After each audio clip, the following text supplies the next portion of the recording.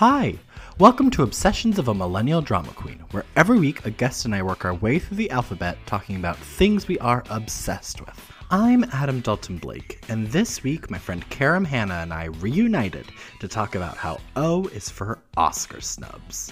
We chatted about the need for horror movie recognition, the First Lady of the Oscars, Glenn Close, and what some movies look like through a couples therapist perspective. Make sure to follow us on TikTok and Instagram at OMDQPod, that's OMDQPod, and let us know in the comments what you're obsessed with. Also, feel free to leave us a rating and review on anywhere you get your podcasts. It really helps us out. Enjoy the show! Hi, Karam, how you doing? I'm doing great. Thanks for having me back. I'm so excited. Oh my god. I am so excited to have you back. You are my first guest that I'm having back for a second time around. And I knew that you would be perfect for this because you and I are both obsessed with the Oscars. I'm so honored, honestly. Yeah. Yay! Thank Oh, you. it's gonna be so fun. And I knew as we were talking about on your last appearance here when we were talking about Chicago, I was like, oh, he knows more than he's letting on about these Oscars. I know it.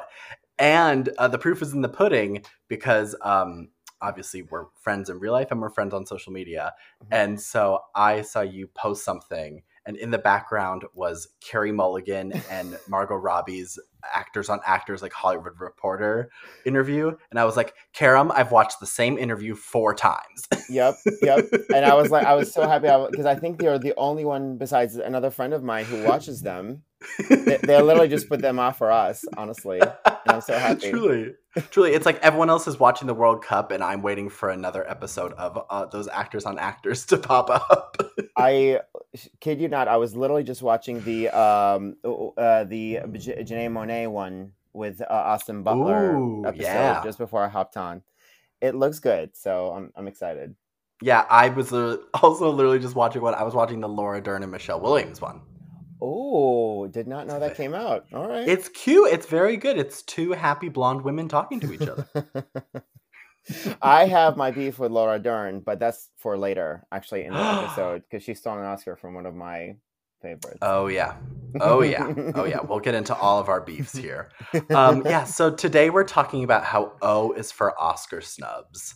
And I think just maybe the Oscars in general.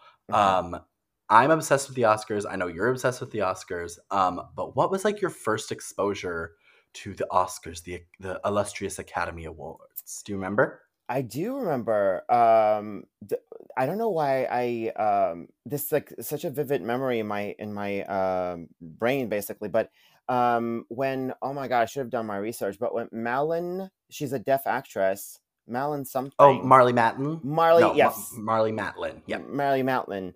When she won, I remember because I was in Iraq at the time, and they made such a big deal out of, like a deaf actress winning an Oscar. Mm-hmm. That was like such a big thing. And I just remember like her picture like plastered all over the news and all over, magazines and all of that.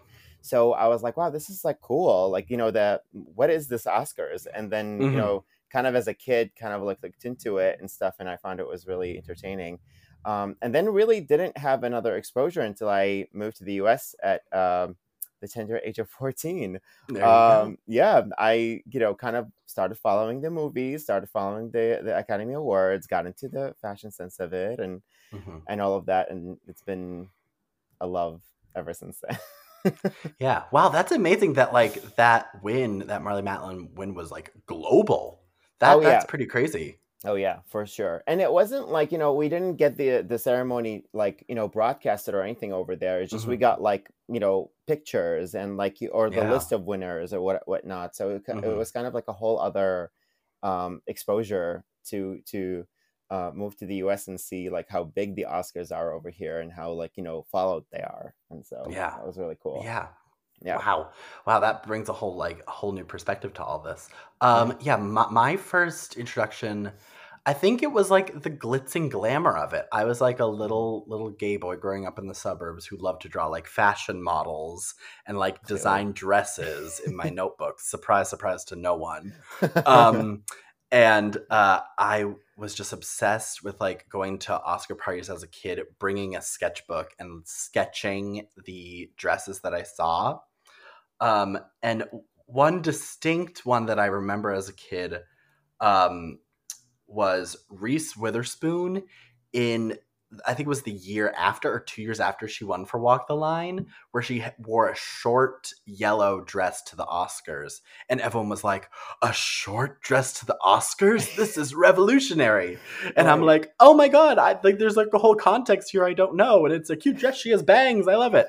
And then I started following the fashions in a big way. But then not until probably I was like out on my own, like in college or just right after college, is when I really started wanting to like actually watch the films and like kind of be a part of the conversation. And then it truly just became like the Olympics for me of like, I strategize every year of like who I think is going to win and what films are good, what are bad, what I want to be nominated. It truly is like the World Cup, the Olympics of actresses, Mm-hmm. specifically actresses is what I care about. Yep. Um, and yeah, I treat it very seriously, but it's so fun because it's all camp. Mm-hmm. You know, Absolutely. It's can't yeah, get serious at the same yeah, time. You yeah, know? yeah, Yeah. Kind of cool. yeah. So like, what do you love most about the Oscars or like award shows in general? I think they, when I was an impressionable young man, I kind of like took it as my Bible for like good movies. Mm-hmm. And so, and then I, of course, like I matured and found out that, at like every organization, it's not the perfect, most Right. perfect things. And like Yep. some picks are not the greatest and some picks Mm-hmm. are, not the best. And of course, like racism and sexism comes in the mix and all Mm-hmm. of that. So, but to me, I appreciate it because it does provide me with like a guideline of like what movies should be checked out, or if it's something interesting or a great work of cinema. And like you, I think this is no shock to you as well, but I just love the fashion aspect of it, like Mm-hmm. the red carpet, what everyone's gonna wear. I know, like I hear from a lot of people that it can come off as kind of like self-fulfilling or vapid or whatnot, but I honestly look at fashion like it's like an art piece, and Mm-hmm. a lot of people's vision and somebody's like art form kind of constructed that gown that we're all Yeah. looking at, and I think that's kind of why I appreciate it and like to it's fun to critique. Well, I'm in my sweatpants and oversized short Exactly. eating a bag Exactly. of chips at home. Exactly. Yeah, I feel like it's one of like it feels at least like one of the last vestiges of like this like old Hollywood glamour. Hmm. Um and I feel like it really was like growing up kind of the only window into like the super glamorous fashion world. Hmm. Like now we have social media, right? So it's like you see all these people dressing up for all of these events or like broadcasting the Met Gala. The Met Gala was not a public thing when we were growing up. So it really Correct. was the Oscars was where you see kind of this glamorous sense of fashion. And then not until I got older, I'm like, oh, these performances are amazing as well. It was like cherry on the top. Yeah, Absolutely. I just love I love seeing good people get recognized for good work. Um, Hmm. I am a big fan of celebrating people, and so if there's a chance to celebrate someone for an amazing job while wearing a beautiful gown, hey, I am all here for it. Same, Yeah. absolutely same.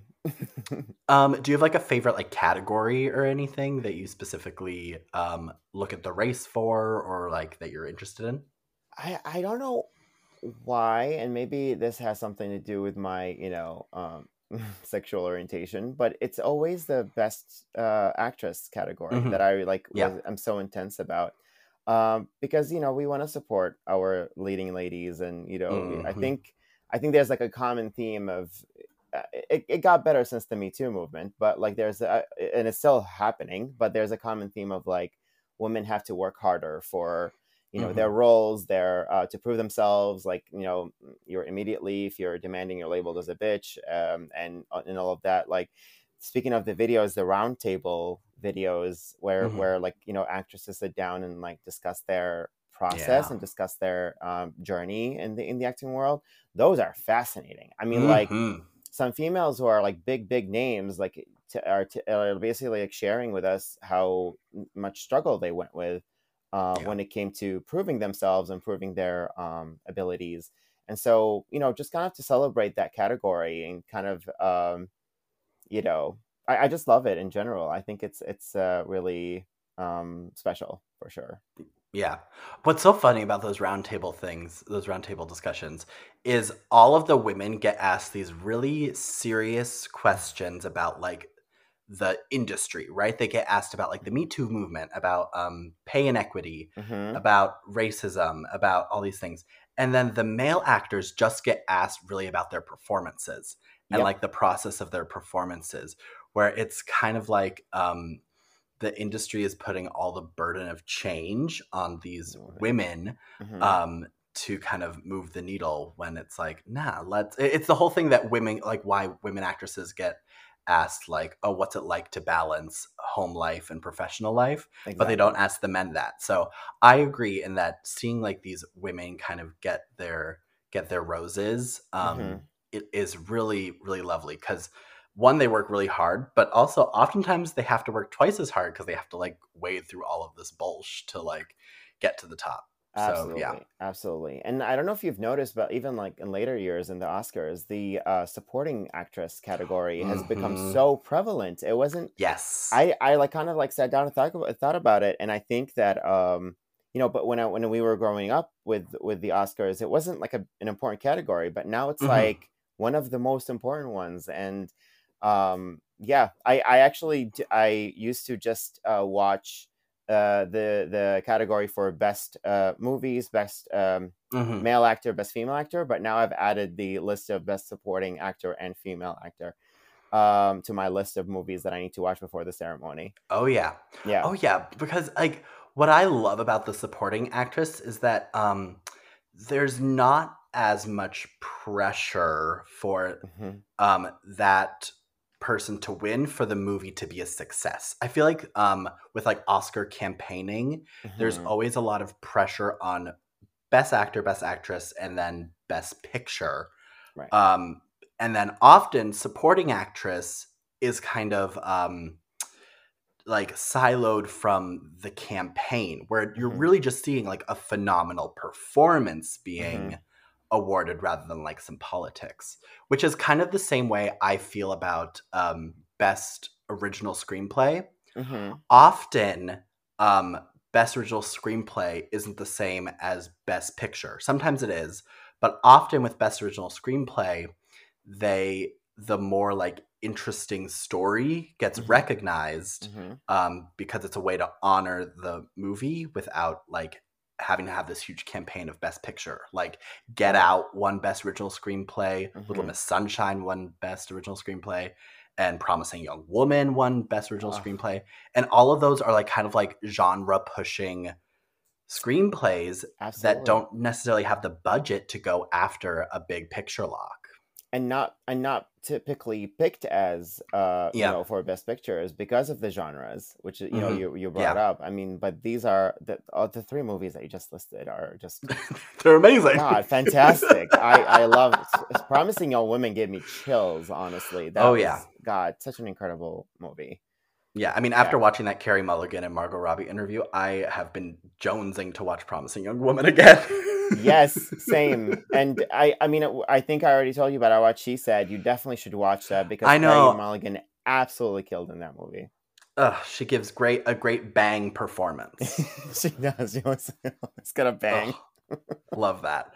All right, so kind of diving into our structure of this little podcast. So you and I both have a few so some of our favorite Oscar snubs that we think should have happened, didn't necessarily happen. So I'm thinking we go back and forth.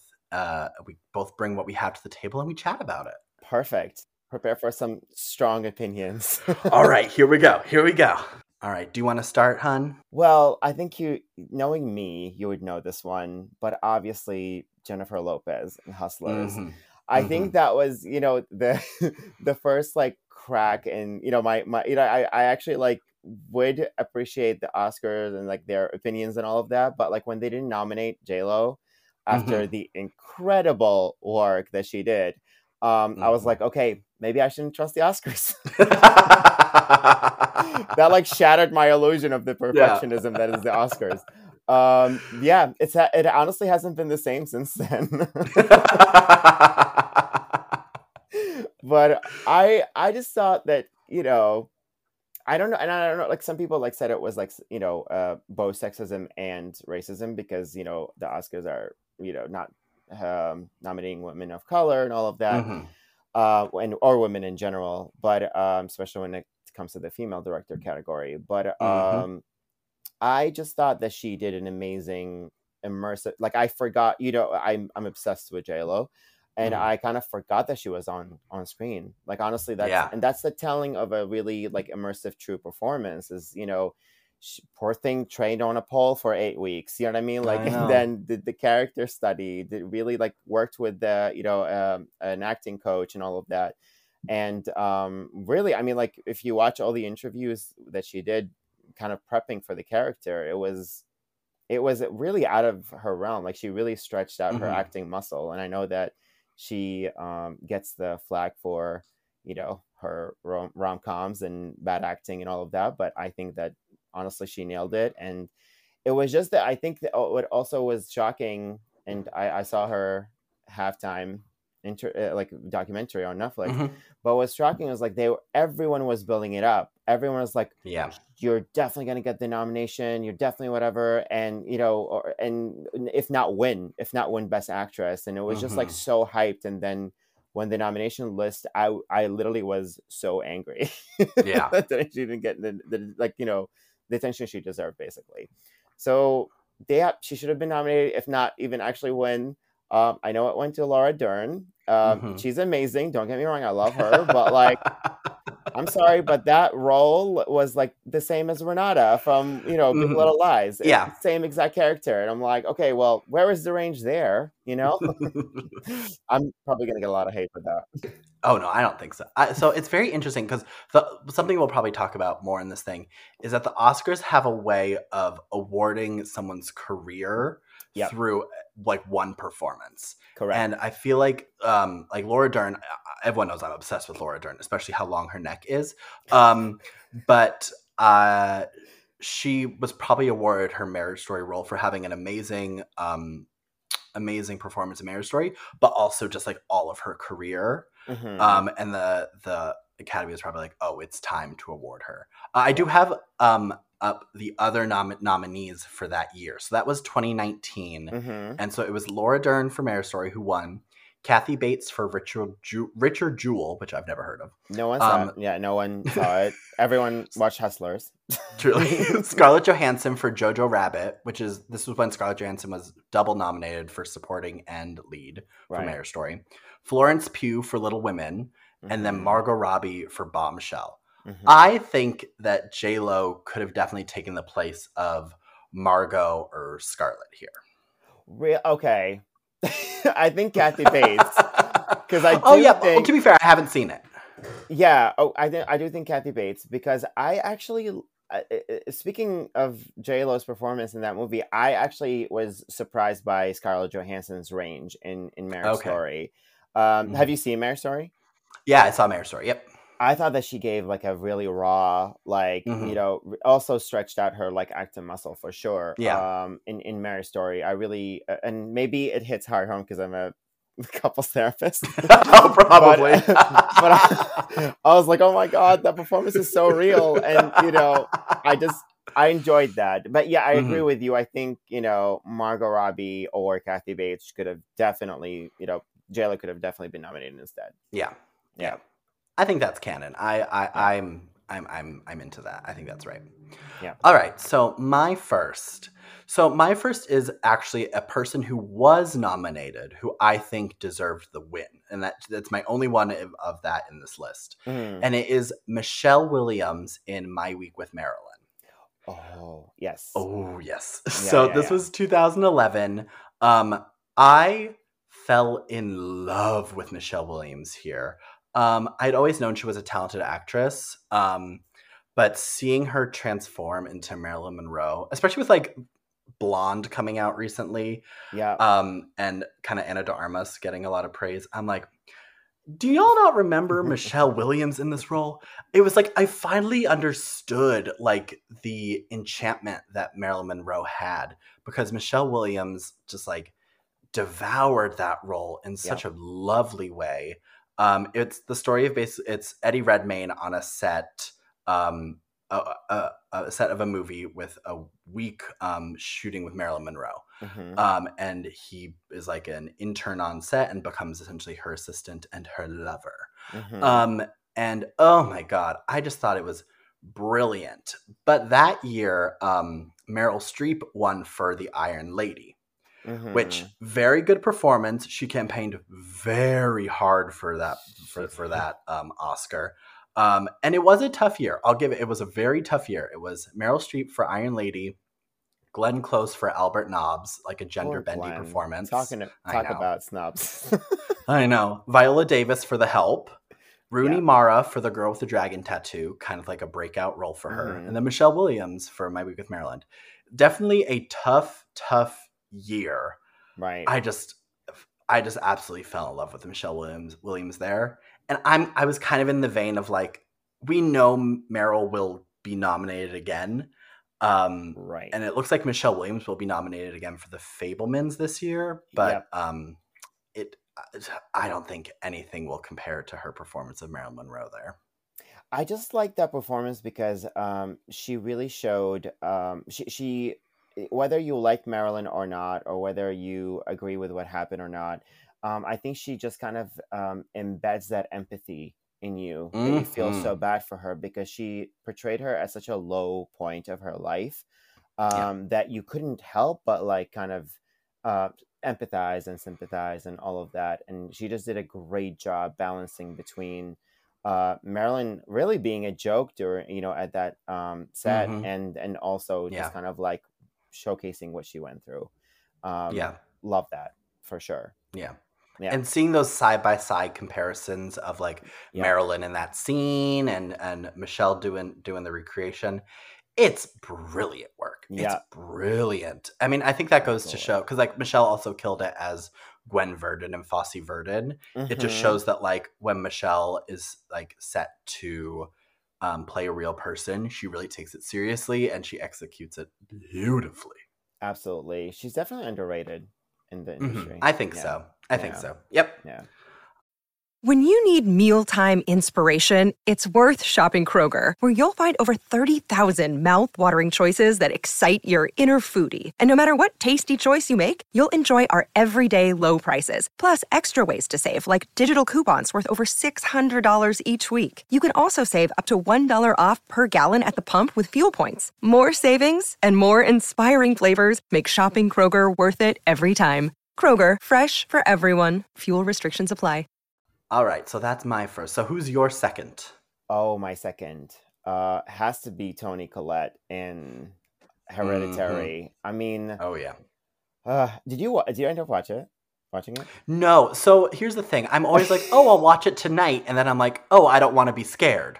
Like, I'm terrible with scary movies, but oh boy, I want to watch it. I have to kind of toughen up a little bit. Listen, I totally understand, and it's like actually one of those movies that you really have to be in the right mindset, because if you're not, it can get dark really quickly. It's a very psychologically terrifying movie, which is probably why it's my favorite like horror movie. I mean, needless to say, Toni Collette is just amazing all around. Literally, I haven't seen her in a role where I was like, oh, this was bad. Even when she's campy, she's amazing. You know what I mean? Like, I mean, we talked about her in the last podcast with Connie and Carla. Absolutely. Yes. But she, I mean, the amount of how like the actors like to always talk about, oh, I filmed the scene, it just took a lot out of me. You actually feel that as an audience member. It actually feels exhausting to you, just her her amazing performance. Like, she really tapped into somewhere deep, because the movie is about grief and loss, and she just perfectly portrays. Again, maybe my therapist side is coming here, but she perfectly portrays like the anger that people deal with when it comes to grief, or the sadness, the utter sadness that they go through, the resentment that they have for other family members. I mean, there's a dinner scene where she confronts her son, and you just like, as an audience member, you're like, I just want the ground to open up and engulf me because this is too uncomfortable. But that's just like speaking for how amazing the performance was. It should be, honestly, should be shown for any family therapist in training, just because like this is how intense it can get. And honestly, I've seen it in session with a lot of my clients, but it is just a phenomenal performance. And the fact that it wasn't nominated just because it was a horror movie, the Oscars, that's like another beef I have with the Oscars. Like they just need to get over it. Like, if it's a wonderful performance, who cares if it's like horror or not? You know what I mean? Like, I just think that was such a missed opportunity for her, because she's absolutely incredible in that movie. Yeah, the horror conversation is really interesting. I think it's coming back up again this current season with Mia Goth in Pearl and in X. People are applauding her so much for this performance, but all the critics are like, well, horror doesn't get recognized, so it's not going to happen for her. But yeah, that happened with Toni Collette has only had one other nomination also, which was for Silence of the Lambs, right? Wait, Toni? No, not Silence of the Lambs. That's Jodie Foster. Yeah, I know. What's the one that I'm thinking of? Oh, Sixth Sense? Sixth Sense. Yeah. So she was nominated for that. And I think that's like one of the few horror movies that like is in the conversation. Right. I also think it has to do with obviously the sexism of it all. It's that these women in horror movies are not taken that seriously. Lupita Nyong'o in Us wasn't nominated for an Oscar. Florence Pugh in Midsommar was not nominated for an Oscar. Yep. It's wild that these performances, which truly take a lot out of you, and to add depth to like that genre is a big feat. They should totally be recognized, and especially with a one Miss Toni Collette. Absolutely. I mean, it was just kind of, again, it was like a performance on a whole other level. And just because it was horror doesn't mean that she didn't tap into something, raw or like real. And it showed on screen, honestly. She just gave a brilliant performance. They should definitely get over it. I hate to say it, but the only reason why Get Out, was nominated, wasn't, of course it was a brilliant movie, don't get me wrong, but like the reason why the Academy even noticed it, I think, is because they were such under hot water with like being so white. And they were okay, well, let's recognize this with because it's like a famously all African American movie, which is it should honestly win all the, I love that movie so much, it should win all the awards in my opinion. But I think that's the only reason why they nominated a horror movie. But and other horror movies don't get the recognition for sure. Yeah, truly. Yeah. So that year that Toni would have been nominated for Hereditary, it was the year Olivia Colman won for The Favorite. And along the nominees were Yalitza Aparicio for Roma, Glenn Close again for The Wife, Lady Gaga for A Star Is Born, and then Melissa McCarthy for Can You Ever Forgive Me? I saw most of these. I think Melissa McCarthy gave a nice performance, but I think she could have taken I think Toni Collette could have taken that spot. Yeah, I have to agree. I think even though that honestly, Can You Forgive Me was one of my favorite movies that year. The Wife wasn't really. I mean, I kind of understand because everyone's like, "Oh my God, Glenn is finally gonna get her Oscar." Yes. But then it wasn't like, I feel like if she had won, it would be like you mentioned earlier. It would be for like a career Oscar, not so much of that movie, because it wasn't that great in my opinion. Like it was just like, well, whatever performance. But like, I definitely agree that she should have definitely been nominated, and the fact that she wasn't still baffles me to this day. Yeah. I think that if Glenn Close ever gets around to doing that Sunset Boulevard movie, that's her Oscar. I think so. Yeah. I mean, I have to give it to her, I feel. Yeah, I think so. Yeah. At this point, it's like a guaranteed. Yeah. All right. So that's that. Okay. So my next one is a one Miss Awkwafina in The Farewell. Mm-hmm. Now, I remember this being a huge shock to everyone that she Yes. wasn't nominated for this movie, mainly because she had just won the Golden Globe for Best Actress in a musical or comedy, which is weird because The Farewell is not a comedy.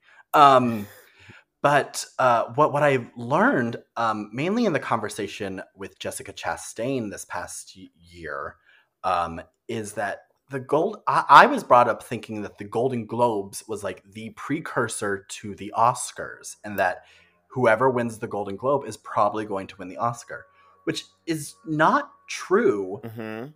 In fact, like the most like accurate like award to award pipeline is really SAG, I learned. Yep. SAG because Oscars. It's like a lot of the same voting pool is in SAG because they have to make movies.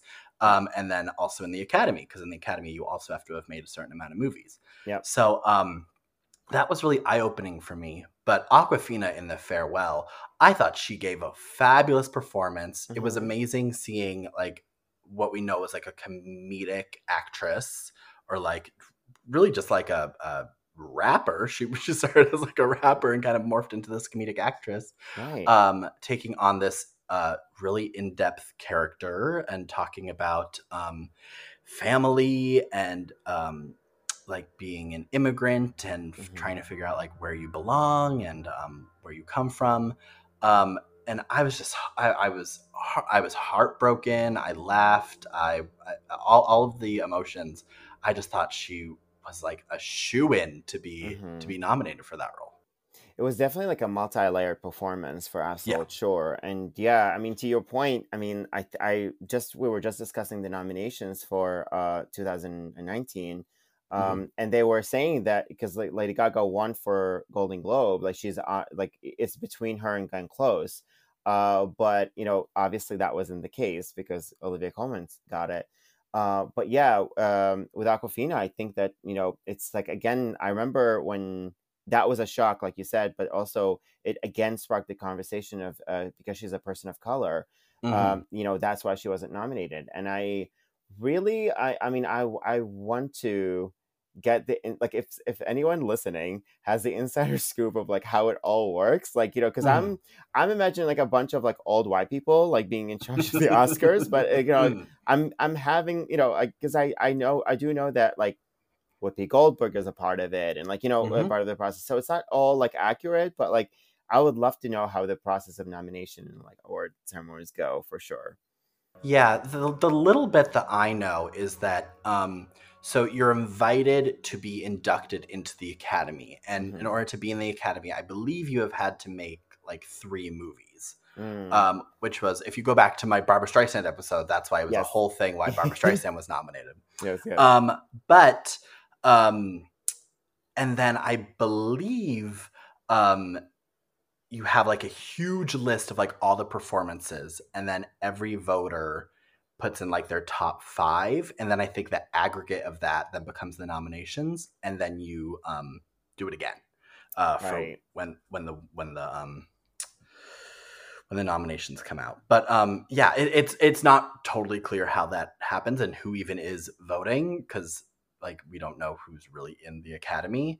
All we hear is that like there's no diversity, which is weird because there's a lot of diversity in the acting pool and the producing pool and the directing pool, but they're not being recognized by the Academy as like people who should vote. That's a big problem. Right. So Awkwafina was nominated, or not nominated, but that was the year that Renee Zellweger won for playing Judy Garland in Judy. The other nominations were Cynthia Erivo in Harriet, Scarlett Johansson in Marriage Story, Saoirse Ronan for Little Women, and then Charlize Theron for Bombshell. Which I will say, I understand it's hard to get in there. It's hard to get in there. Those are all really tough. But hey, let's just put a 6th nominee in there. Right. Yeah, why can't we make it 10? Yeah, exactly. Didn't they expand like the 10, the best movie category to 10? Why can't we do that for actresses and I know, actors? it's wild how big that list is. Whew. I know. I'm really like chosen for the nominations for this year. I'm really excited. Yeah. Oh yeah. I think maybe Awkwafina could have taken the place of Saoirse Ronan. Yeah. I think she was great in Little Women. She obviously like carried that film. I do think that film was way more about Greta Gerwig's direction and writing than about the performances. I would argue that Florence Pugh. Carried that movie.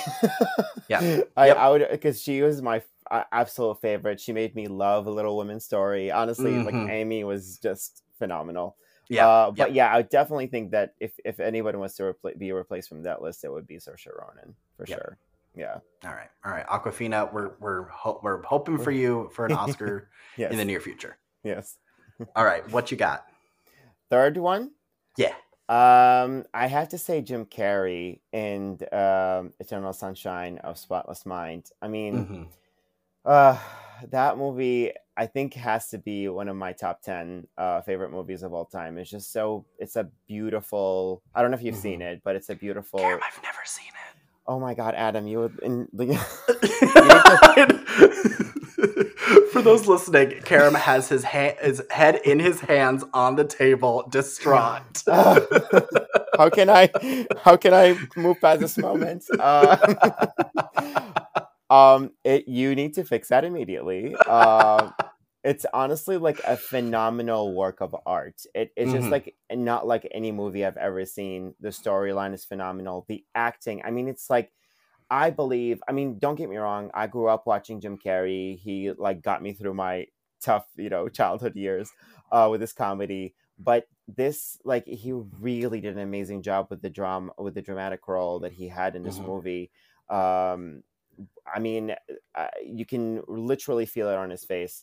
And just the way they shot the movie, for those of you who don't know, like 95% of the like practical, and once you actually watch it, Adam, you will know what I'm talking about. But 95% of the, special effects were practical. Like they did not, and camera work and angles and all of that.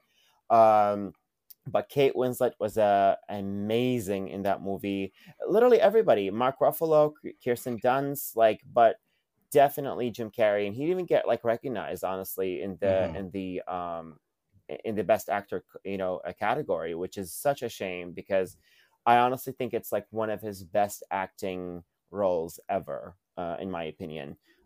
Really gave it his all, and everyone should watch that masterpiece of cinema of a movie. For sure. Yeah, so that was 1997. And I think at that point, we hadn't caught on as a society of like awarding actors or actresses that like step out of their type. Yeah. Wait, that couldn't have been it. The spot Eternal Sunshine? 1997? Is that not right? Did I do my research wrong? 2004. 2004. Okay. Yeah.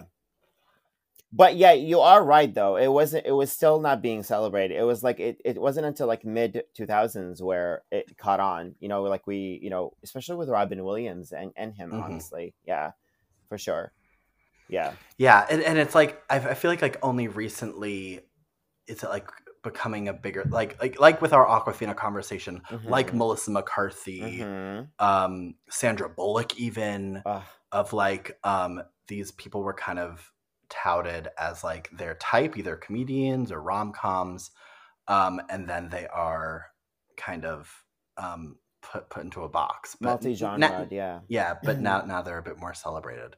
So wait, okay, let me pull up who was nominated that year, because I want to speak the truth here.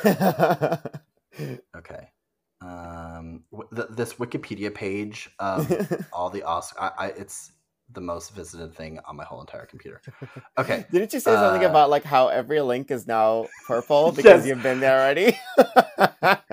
Yes, every single awards link on any actor or actress's page is always purple. Always purple. I love that so much. That's why we're friends.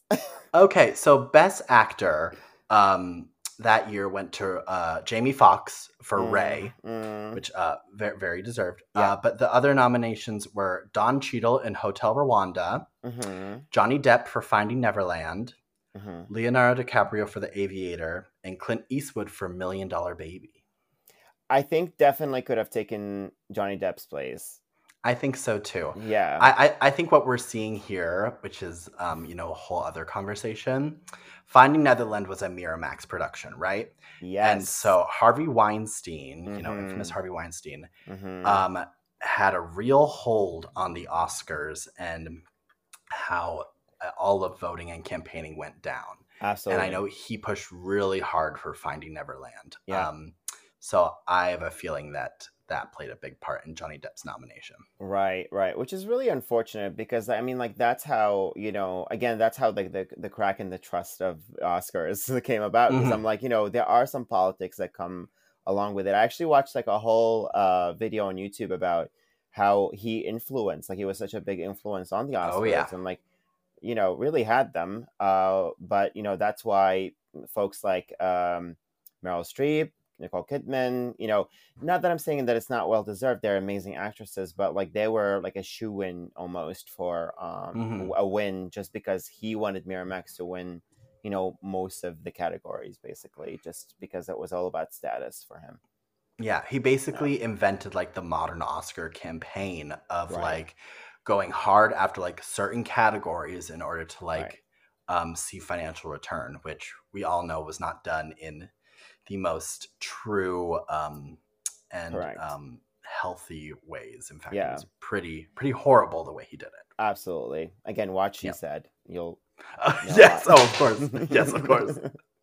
And what I also, obviously I haven't seen Eternal Sunshine of the Spotless Mind, but I do like that. So Kate Winslet is also in that movie, and basically they switch assumed types, right? Like Kate Winslet is more of like the alternative edgy girl, and then Jim Carrey is a bit more of the straight man, right? Very grounded, very like she's like it's a typical like picture dream girl thing that with her character, but like he kind of like grounds her, and like it's kind of a commentary about like how they actually balance each other out in a way, but because they're so different, it also, that's why I'm not giving anything away here, but like that's why the relationship didn't work out, initially and all of that.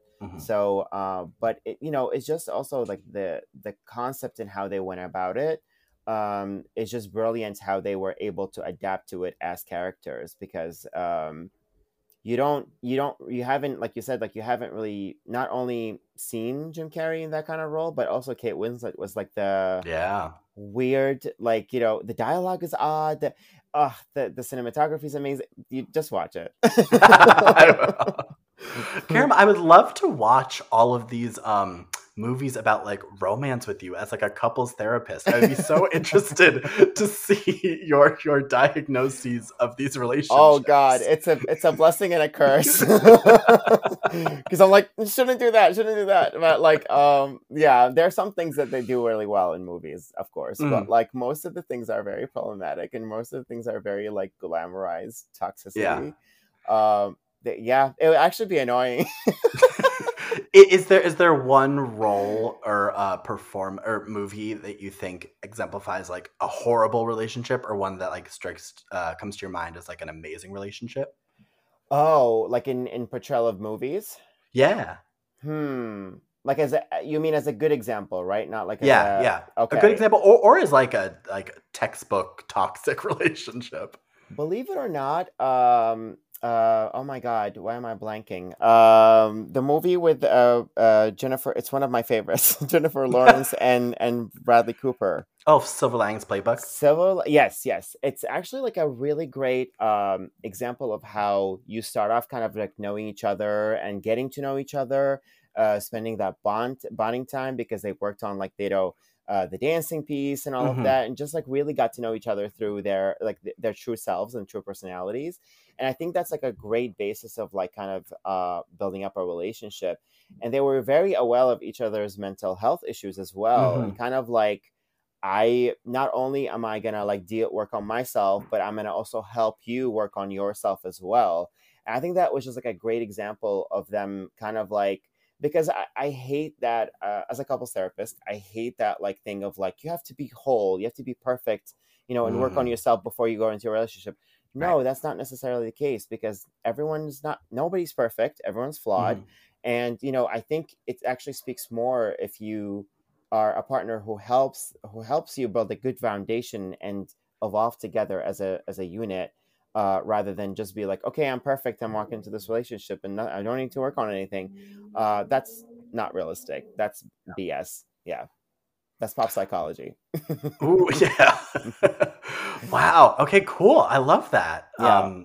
I love that movie. In podcast I just did, I talk about how I lost my virginity to that movie. Oh my So God. I'm happy that that momentous movie happened during a momentous occasion, and that I was viewing healthy relationships. Exactly. Yeah. Such a fine piece of cinema as well. Yes, exactly. Amazing. So good. It could have been like Harold and Kumar go to White Castle. You know what I mean? Like That's true. That's true. And let me tell you, we went to White Castle. All right. So my next Oscar snub is my queen, the one who started this whole podcast journey, is Amy Adams in Arrival. So everyone knows I'm obsessed with Amy Adams.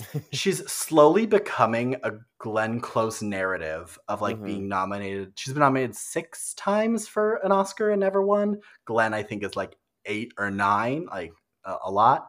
But in this case, for the film Arrival, she wasn't even nominated. Right. So the basis of the story of Arrival is that there's like an alien invasion. And they hire a linguist, played by Amy Adams, to communicate with these aliens. And I know, like, from the onset, it sounds kind of like the sci-fi, like, kind of CGI-y movie, when in fact it's really just like an interesting, quiet take on communicating with other species in general. And then it's also kind of a interesting cinematic piece because it plays with timeline a lot of you don't know what's in the future, what's current day, what's in the past, and Amy Adams is able to kind of communicate this vision through all those different timelines. And she truly does like a really beautiful job in these quiet moments, really relating to this like other species. And I do believe it's hailed as one of her strongest performances, just because of the groundedness of it. But she wasn't even in the conversation for the Oscar. And I have kind of a bone to pick with it because that was the year that Emma Stone won for La La Land. Now, I love Emma Stone. I feel not great about La La Land, but this is a case of there was such a heavy campaign for her and for La La Land that it kind of propelled her forward. And I think Amy could have at least gotten a nomination with who these other nominees were. So Emma Stone won for La La Land. Isabelle Huppert was nominated for Elle. Ruth Negga was nominated for Loving, which amazing performance. Natalie Portman was nominated for Jackie, which another Miramax thing. Right. And then Meryl Streep was nominated for Florence Foster Jenkins. Now, we love Meryl Streep. We love to give her roses. I think she could have done without that nomination. Same. And I think Amy Adams would have fit beautifully in there, or fit beautifully replacing Natalie Portman. I agree with you on, because I feel like, love both. God, she's one of my favorite actresses, of course, Meryl Streep, and also Natalie Portman. But like, they didn't give their best performances in these movies, and Amy definitely did. I just remember, as I'm watching Arrival, I just remember her, I just remember thinking, wow, she's saying so much without saying anything. It's just like the facial expressions and the facial acting is just like phenomenal in that movie. You can when she's communicating with the alien, you can like see the anticipation on her face. You can see like the worriness, the worry, like, did they understand what I just said? Did they whatever? You know what I mean? Like, and it's just brilliant facial acting for sure. Yeah. What's pretty crazy in that film is that I totally forgot that Jeremy Renner's in that movie. Same. Like, I only think about her because she like takes control of that screen. And I was like, oh, Jeremy Renner is like a pretty like established actor. He's been Oscar nominated, but no, you completely forget about him, and it's just all about her brilliant performance. So I think she should have gotten that nomination at least. I totally agree, for sure. Okay, great, we're in alignment. Okay, do you have one more? Yeah, I mean, I will say Greta Gerwig in directing Little Women. I mean, I saw that movie, I think, twice in the movie theaters because I loved it so much. And her direction was brilliant. I thought, really shows you, like, this is like a definite case of like how a director really listens to their cast members and like works with them collaboratively on creating such a good movie. And that's kind of like it showed. Now it's like one of my Christmas movie like list staples. Like I just watch it at Christmas time because it's perfect for that. Yeah, it's she really brought like kind of a newness, especially because she wrote the adapted screenplay, right? So she was writer director. She really brought this new take to Little Women, which is a story a lot of us know. It's been in multiple versions of a movie. There's been a musical about it. Obviously, there's the book. Right. And she really brought this wonderful, like, feminist take on it, specifically with, like, how it ends. But then also, of course, Florence Pugh, Amy's big speech about, like, owning property and how marriage is a business proposal. Like, that came out of Greta Gerwig and her writing. And then the way it's shot just emphasizes that 100%. But also the humor in that movie. Yeah. There was so many funny lines. Like, I think I literally hunched over at the movie theater when Amy, who's playing Florence Pugh, says to her social awareness, like, "No, your hair, your only beauty." That line was so well like written and delivered and everything, which is why Florence Pugh is also like slowly but surely becoming one of my favorite actresses of all time. She's amazing. Yeah. Oh, she's fabulous. She's fabulous. So that was 2019. Let me figure out who won Best Picture for that. And I mean, while you do that, another like honorable mention, I would say Elizabeth Moss and The Invisible Man. But that's like another, she gave it her all as well. And honestly, I'm not even the biggest Elizabeth Moss fan, but she, I'll give credit where it's due. And she really did well with that. But I think because it was a horror movie, she didn't get the recognition, basically. Yeah. So I think Elizabeth Moss fell privy to COVID because that movie came out like I think in like the beginning stages, or like it came out in that time. Right. And so that Oscar season, it was a combination of 2020 Oscars and 2021 Oscars. Right. So a lot of films that came out during that time were disregarded. So that was the year that Frances McDormand won for Nomadland. And then there was Viola Davis for Ma Rainey's Black Bottom, Andra Day for the United States for Billie Holiday, which was amazing. Vanessa Kirby for Pieces of a Woman, and then our girl Carey Mulligan for Promising Young Woman. Yes, absolutely. I think I haven't seen that movie, but Elizabeth Moss gives a fantastic performance always. She's always so in it. Right. And that was the same year that Midsummer, I believe, was supposed to be in conversation for things, but that fell through as well. Right. And yeah, so it's like these horror genres that we have these such talented actresses, but oh boy, they need to be recognized. They need to be recognized. So the year that Little Women won was not nominated for Best Picture, Green Book won, which I mean, there's a whole conversation there to be had. Other nominations were Black Panther, amazing, Black Klansman, Bohemian Rhapsody, The Favorite, Roma, A Star Is Born, and Vice. I think that Little Women could have taken at least Vice and like Bohemian Rhapsody. Absolutely. And, But I'm sorry, Bohemian Rhapsody was a piece of crap in my opinion. It was Yeah. just no, I'm not having this conversation. I remember being pissed about it back in the day.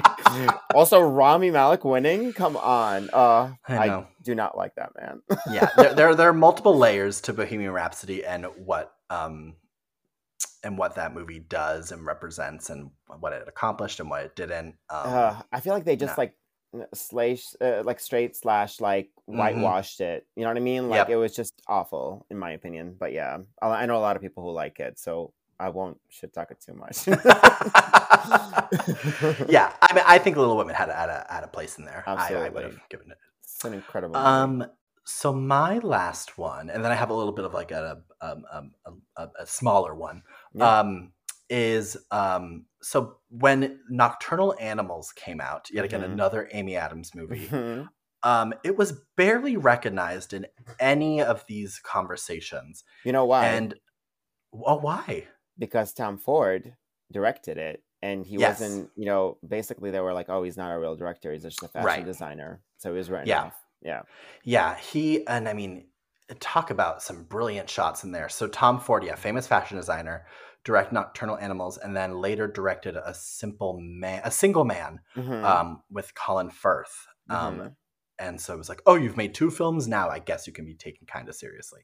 But so Nocturnal Animals is about, so Amy Adams plays this like art gallery owner, and she's in a middle of a divorce, I believe, and is given a book written by her ex-husband as like kind of like a final send-off, and is kind of ish based on character traits of each of them.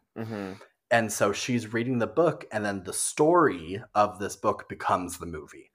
So in it, Jake Gyllenhaal is in the car with his family, and then he's pulled over by a very attractive Aaron Taylor Johnson. And then I could have stopped you as Jake Gyllenhaal. I know. And then his wife, played by Isla Fisher, amazing. Love her. And daughter are kidnapped and killed. And like sexually abused and all that stuff. And so it's all about Jake Gyllenhaal trying to find Aaron Taylor Johnson and kind of get justice served.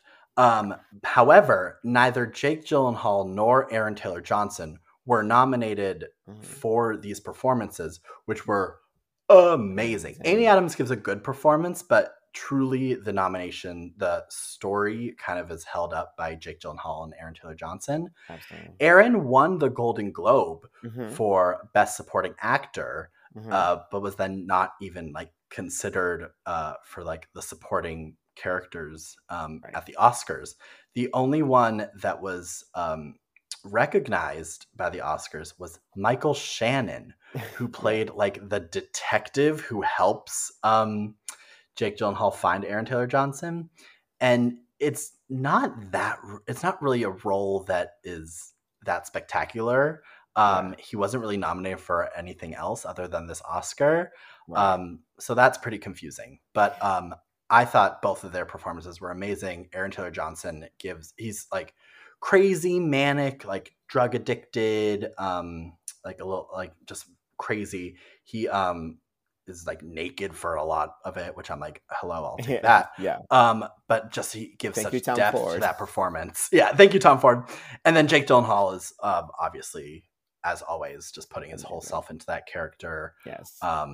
And seeing them go at it together it was brilliant work, which I was not recognized at all. Speaking of the Oscars, like they're so weird about like who they pick, because I feel like Michael Shannon and like people like Woody Harrelson, they just like, there are some people that they really just like, and they like whatever they get the chance to, they just nominate them because they just like them, and that's really it. You know what I mean? Like there isn't really, because it's kind of feels like a popularity contest, honestly. But you know, because I think they're well versed within the Oscar committee or whatever. But like I think that's why they get the recognition and some others don't. And if I had to like guess, like people like Jake Gyllenhaal and stuff, they really just do it for the craft, and like they don't give a crap about the Oscar nomination. Even though after Leo got his Oscar, I'm like gunning for Jake to win his, because they need to. You know, he's a brilliant actor. So and he's just consistently put out great work, particularly in like the indie space, which is also a whole other conversation of indie movies getting recognition. Which, speaking of which, so that year Casey Affleck won for Manchester by the Sea, which I mean problematic. So I think Jake Gyllenhaal could have taken his spot, but it was also Andrew Garfield for Hacksaw Ridge, Ryan Gosling for La La Land, Viggo Mortensen for Captain Fantastic, and Denzel Washington for Fences. I think Jake could have gotten in there, I think, in place of Casey, Andrew, and maybe even Ryan. Ryan didn't do much in that film. Absolutely, yeah. And then Aaron Taylor Johnson would have been up against Mahershala Ali for Moonlight, which brilliant performance. He won, makes sense. Jeff Bridges for Hell or High Water, Lucas Hedges for Manchester by the Sea, Dev Patel in Lion, which Dev Patel has beautiful hair in that movie, and then Michael Shannon in Nocturnal Animals. I just would have replaced Michael Shannon with Aaron Taylor Johnson. Absolutely. I mean, just look at the movie, for crying out loud. Yeah. Oh yeah. Absolutely.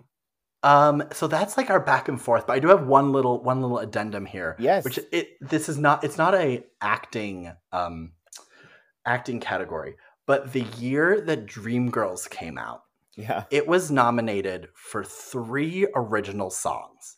It was nominated for Listen, which is like Beyonce staple, one of the hardest songs to sing. Absolutely. Love You I Do, which ended up winning the Grammy for like best song for visual media, and Patience, which is sung by Anika Noni Rose. Right. All 3 of those lost to Melissa Etheridge for An Inconvenient Truth, which is like what? Which the original song category is so interesting because it's often a song that is put at the credits. It's like the end of the credits to kind of like set the mood as people are leaving the theater. Confusing. Whereas Dreamgirls had 3 original songs in this iconic musical Dreamgirls, all of which are amazing, super hard to sing, brilliant songs. And then they didn't even get a single thing.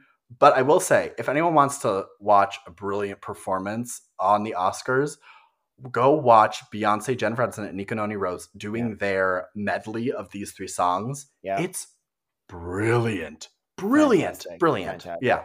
I mean, we're biased because we're Beyonce fans, but definitely Listen should have, won over that. Like that's I mean, you could literally like the emotions that seep out of Beyonce during that song are just amazing. You know what I mean? Like, definitely should have gotten more, recognition.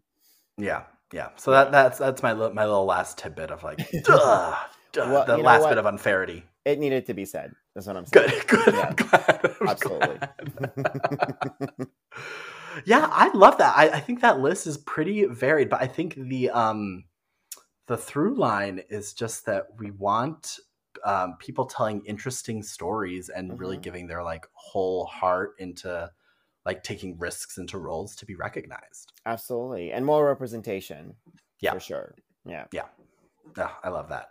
So we're filming this in December, so the Oscars are a little bit away. Yeah. But what do you think of like this year's Oscar run category situation? Who are you vibing with? Who are you excited to see? And who do you think will end up taking home an Oscar? To be honest, I haven't seen I mean, I think the only movies that are kind of getting the buzz right now are that I've seen are She Said and oh my God, something else. But I'm really interested to see what Margot Robbie does with Babylon. Yeah. Because she's getting a lot of buzz for that, and I think that I think she is also discredited as like a pretty face or whatever. But like she's actually a brilliant actress. In my opinion. Oh yeah, her and I, Tanya is a performance I still think about. Yes, same. Literally anything. Speaking of Barbie movie with both her and Greta Gerwig. Oh, I cannot wait for that. The teaser just dropped, and I just got chills all over. But Yeah, so her, I have yet to watch Michelle Yao in Everything Everywhere All at Once. I Oh, I'm Karam, it's brilliant. I heard, and honestly, it's on my watch list for sure. But I'm it would be it would be amazing if she wins. Hmm. Um, you know, again, I haven't seen it. But yeah, her. Excited to see Kate Blanchett in Tar. Yeah, Also, but be prepared. It's a very long movie. I it I is. went I went by myself to see that movie. It's very long. Parts of it feel long, and parts of it whiz Whiz by. by.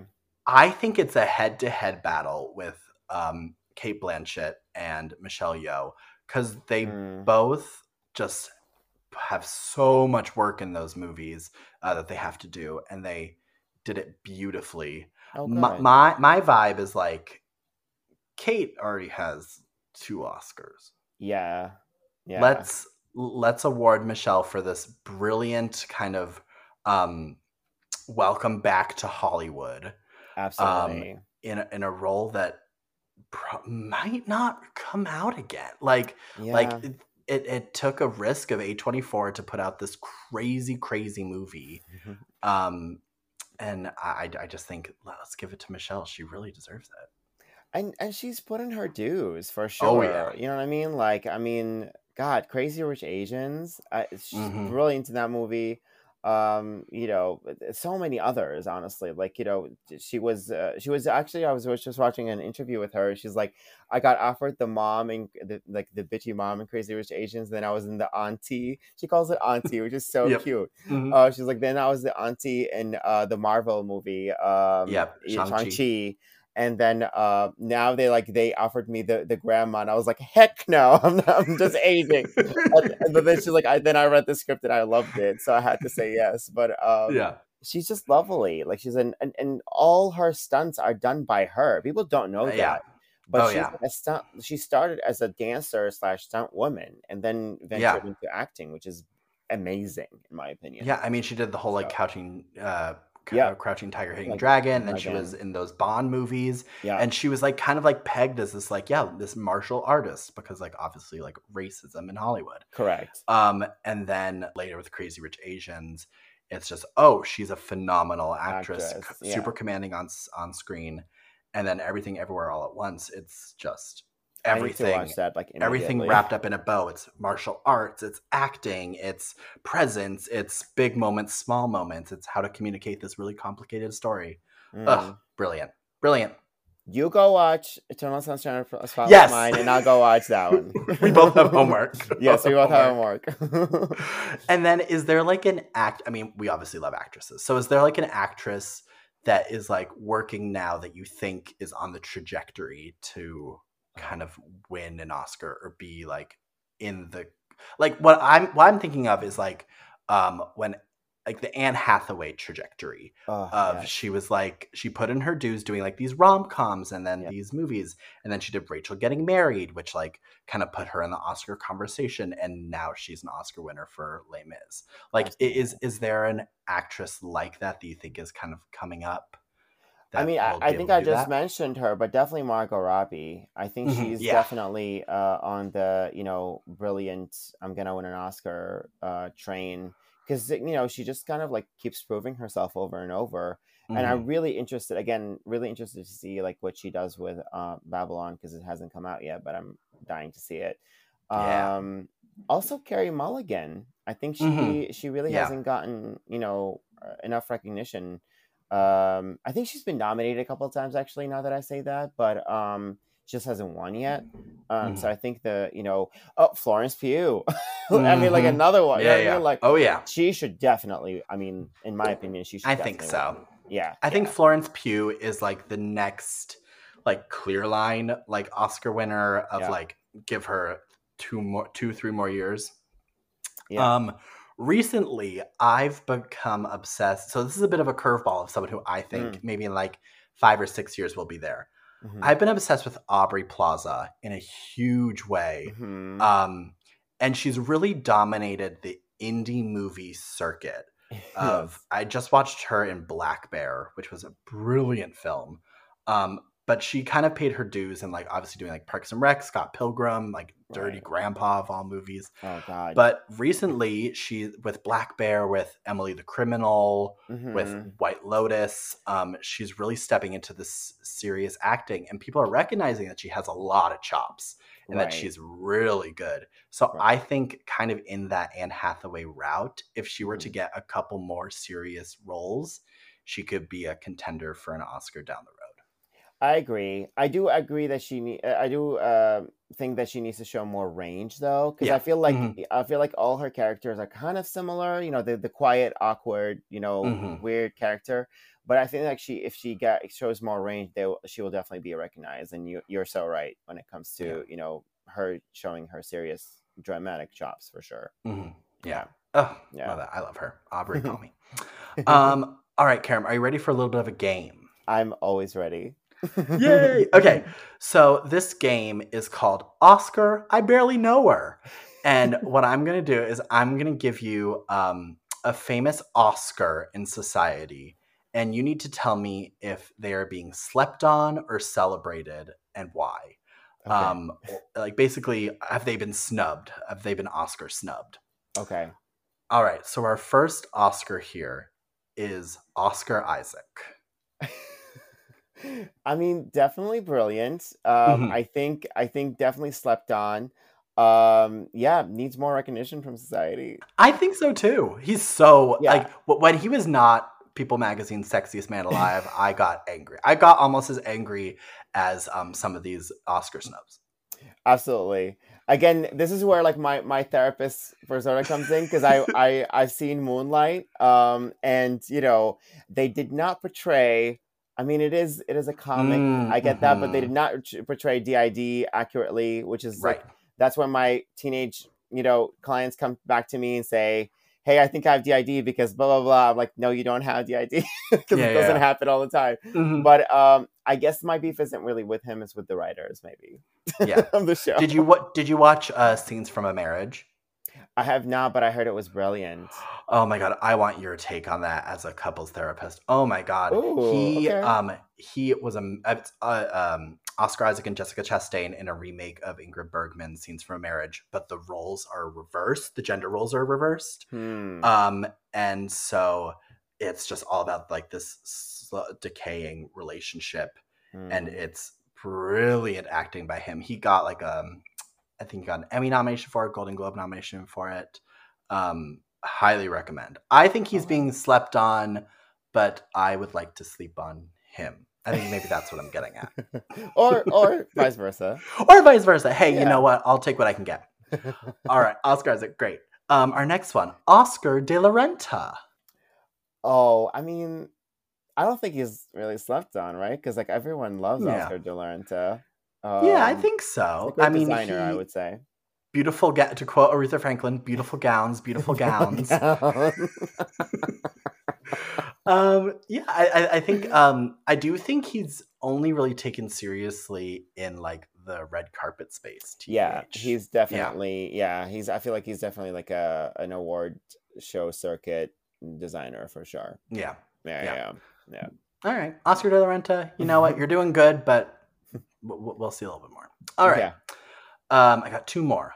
Oscar Mayer. Who doesn't love hot dogs? Right. They're absolutely nasty and gross, but everyone loves them. They also remind me, like every time it's become like the 4th of July, but then also like that famous Jennifer Coolidge line where she's like, "Makes me want a hot dog real bad," So yeah. That's all I think of when I hear hot dog. Yeah, Oscar Mayer's been doing some weird things where remember that Oscar Mayer face mask that they had? Oh, it like went around social media, I think of last Christmas or something. Yeah. They just go bold with the market. Oh, of course they have the giant Wienermobile. Yes. Yes. I think they are appropriately slept on. Yes. Yeah, I think, but they do shine 4th of July era, Yeah. Okay. Good. Yes. Yay, America. Yay, America. And then our last Oscar, which might be my favorite Oscar in the world, is Oscar the Grouch. So I don't know if I have an opinion on that one just because I didn't grow up with the Muppets. Yeah. But from what I understand is that he lives in a trash can, correct? And is just grouchy and angry all the time. And I'm like, you're a Muppet. Why you're so angry all the time? I'm just like, oh, he's a New Yorker.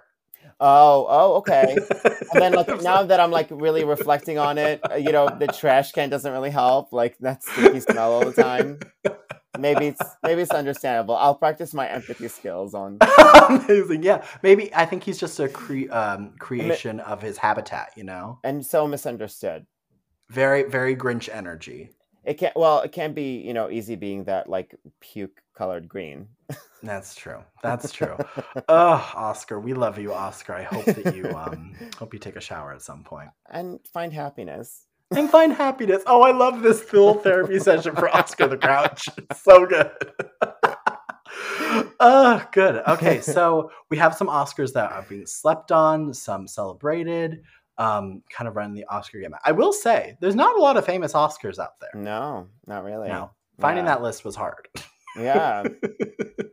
Yeah, I bet. Good job on the, Thank you. Creativity. Thank you. Absolutely. The hours and hours of labor. So we are coming to the end of our Oscar snubs conversation.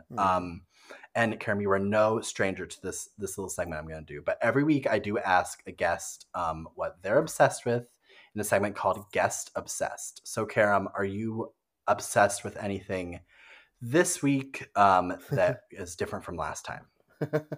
Well, I was gonna say actor on actor videos, but we've already discussed those. So I guess Christmas baking is currently my current obsession. Good. Yeah. I'm actually looking for inspiration for a Christmas cake / dad's birthday cake. His birthday is on the 23rd, so we celebrated.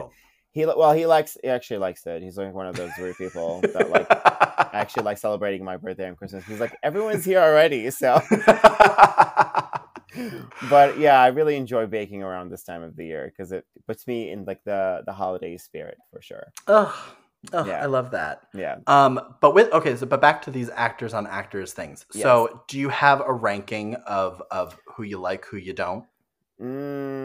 I would say I really, really enjoyed the personality and the genuineness of Michelle and Kate, video. And then like you, I would rank Carey Mulligan and Margot Robbie as my second favorite. Yeah. Do not watch the Colin Firth, and Jamie Lee Curtis one because it's very pretentious, very like, oh, we're gonna like hard. Rebel. Yeah, it's a hard watch.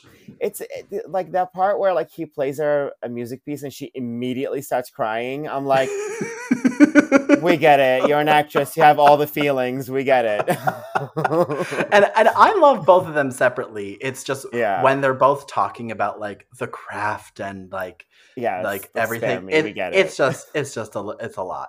Yeah, yes, I think we're very much aligned on that. Okay, good. Well, Karam, I just want to thank you so much for coming on this podcast for round 2. I'm so excited. Congratulations. Yay, I made it. You made it. And before we go, we did this last time, but I want to just reignite this conversation. Do you have any like social media or anything that you want the people to know about? Yeah, again, Instagram is KRMB20. Follow me on there if you like. I post a lot of different things. Nothing necessarily like in theme, but I really enjoy it and I just kind of like use it for fun. Yeah, and then you'll be able to see Karam's baking. Absolutely. Yes. Baking, fashion sense. Everything. My commentary on the upcoming Oscars, everything. Yes, and then you'll see probably more of the sequins that we're both wearing. Yes, absolutely. We came prepared today. Of course. And for anyone listening to this podcast, I just want to make sure that you know to follow us on Instagram and TikTok at OMDQPod. That's OMDQPod. And let us know in the comments what you're obsessed with. Also, feel free to leave us a rating or review on anywhere you get your podcasts because it really helps us out. All right, Karam, thanks for talking to me. I love you. Thank you. I love you. Bye. Bye.